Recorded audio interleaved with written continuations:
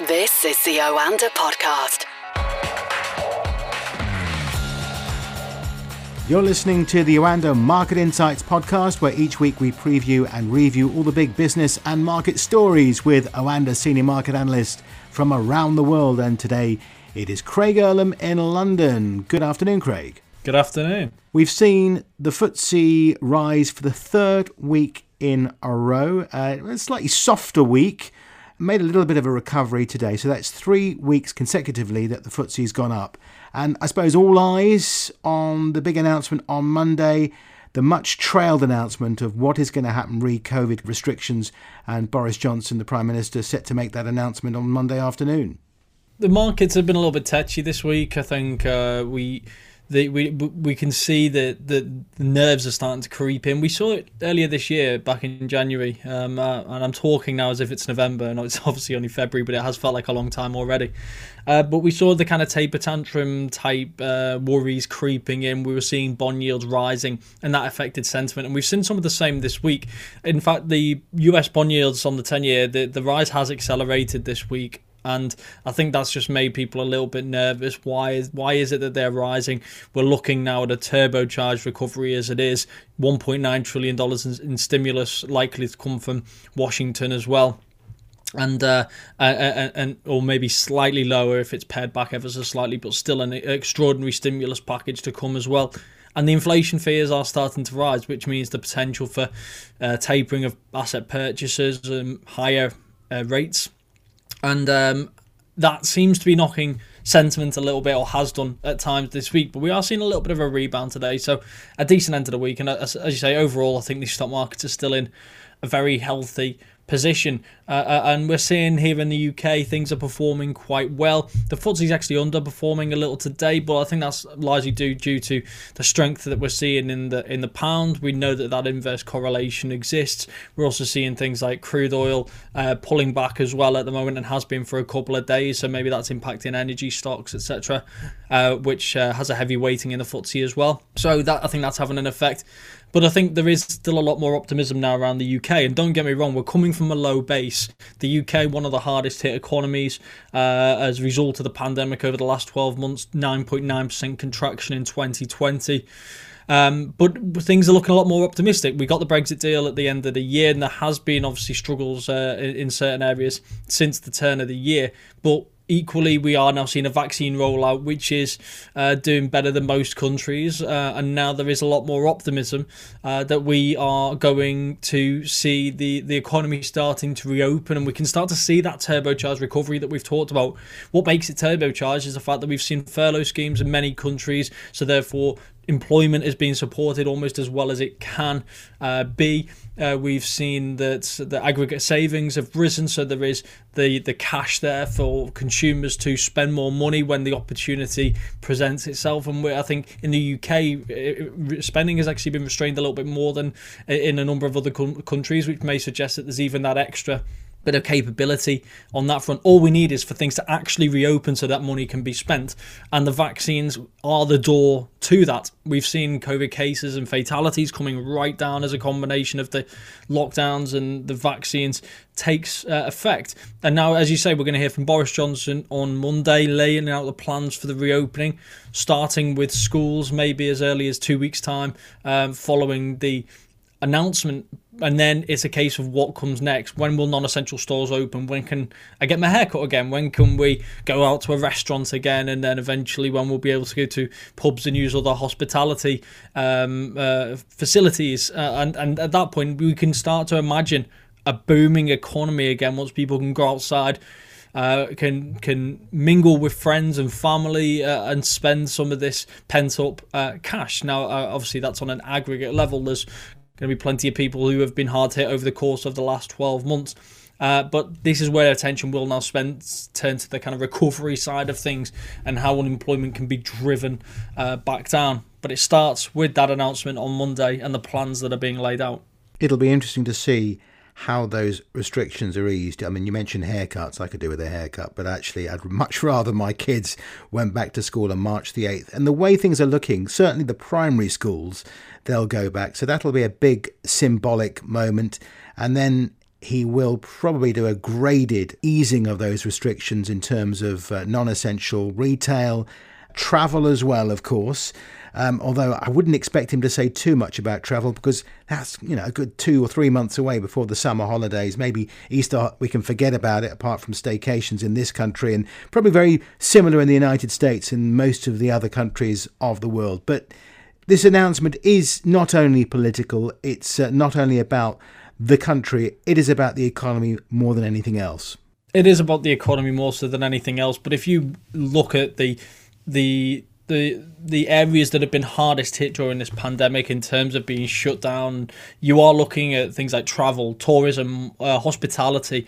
They are going to be desperate for these measures to be eased prior to the summer, because the later into the summer it gets, you're taking away potentially a really important period. This is a really important period in any normal year, but at a time when most of these industries have completely ground to a halt, the earlier that we can get them open, the better it's going to be for them. The more that we will see survive, and the more it is kind of pent up spending that we can see directed towards the industries that have suffered the most over the course of the last 12 months. So this announcement Monday can be so closely followed to try and see what kind of a reaction we can get, and how these industries are going to fare going forward, because I think it's not only out of people.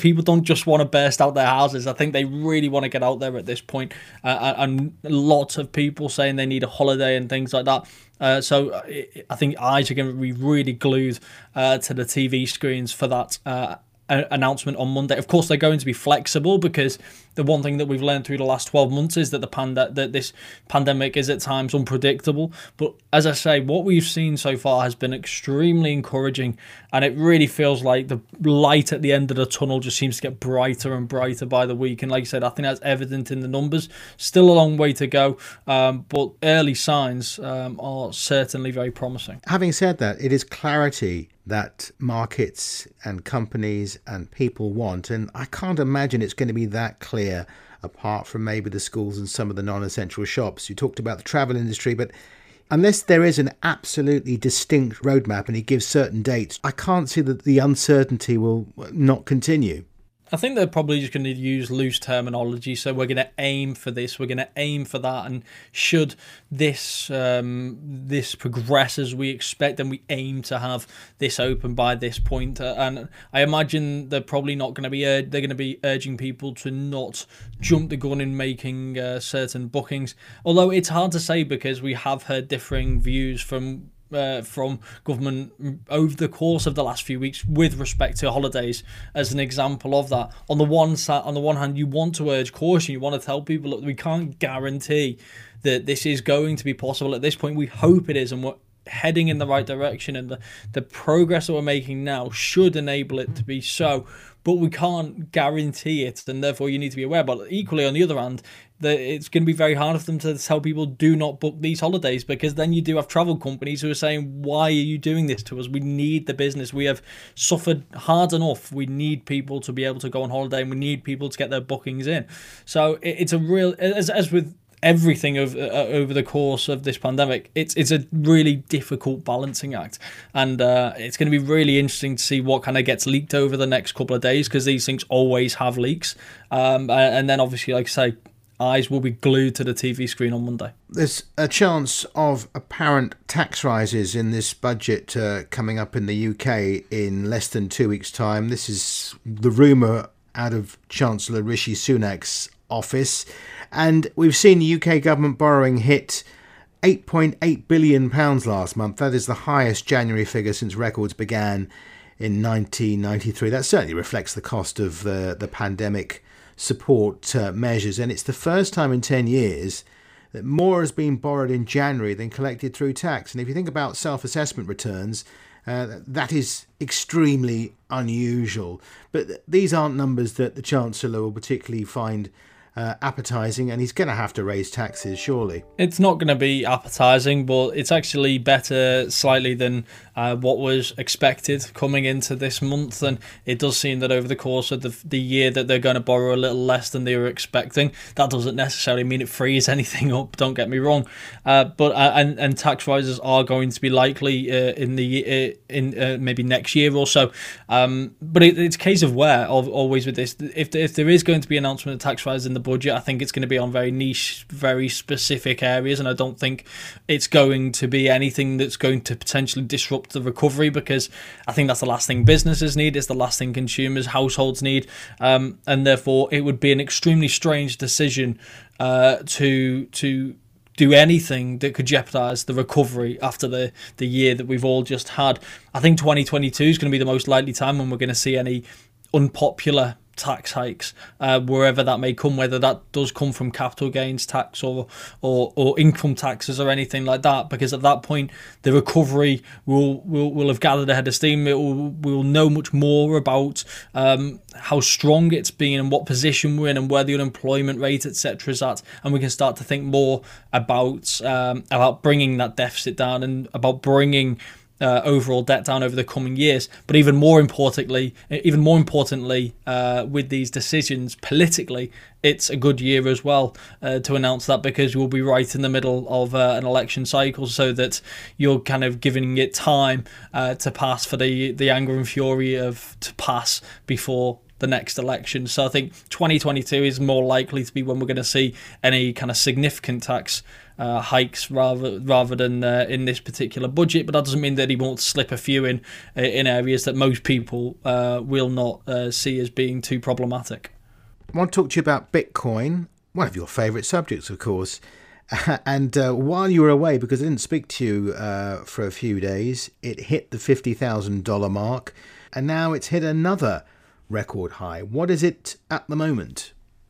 So it's just shy of $55,000, and it's a funny time for Bitcoin. There's so much positive news flow, and that's really what's driving lots of this. And it's different than what we had back in 2016, 2017.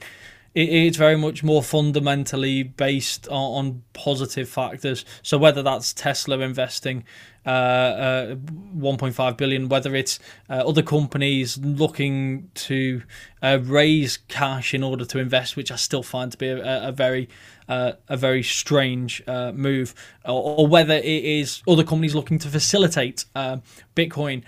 All of these things are very positive in terms of the journey that Bitcoin is on. Obviously, we're still in a stage though where there's going to be a lot of cynicism, and it's understandable.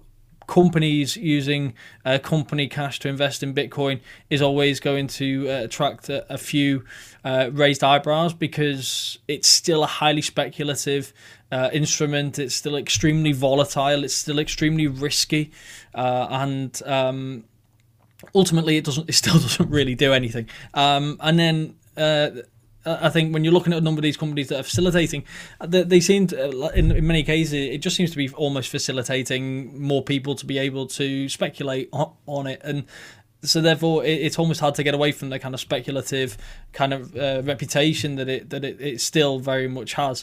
But it's all positive, because it's still big names accepting Bitcoin, and that's still the important thing. That's why we're seeing the excitement and we're seeing the enthusiasm within the price. But obviously there has to come a point when you would think that we're seeing these really, really extraordinary gains on a weekly basis, and at some point you wonder whether the question's just going to be asked is, has this gone too far? And at this point in time, it doesn't seem to be that the questions are being asked. So we're at close to 55,000 now.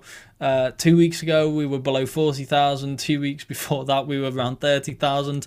I mean, how long till we're hitting 60,000, 70,000, 100,000? It's so hard to know, and the way this moves, it's just fascinating to follow, and who knows where we'll be. I mean, the thing with Dogecoin is always to the moon, right? I mean, who knows how far can it go, and if it falls, how far can it fall? And more so than any other instrument, it almost feels impossible to predict. And finally, Craig, what should we look out for the coming days and the week ahead? There isn't actually that much to look out for next week. There's a few events which I would highlight. Obviously, we've talked a lot about Boris Johnson on Monday. We'll hear from Fed Chair Jerome Powell on Tuesday, and on Wednesday his semi-annual monetary policy report hearing in front of the Senate Banking Committee and the House Financial Services Committee.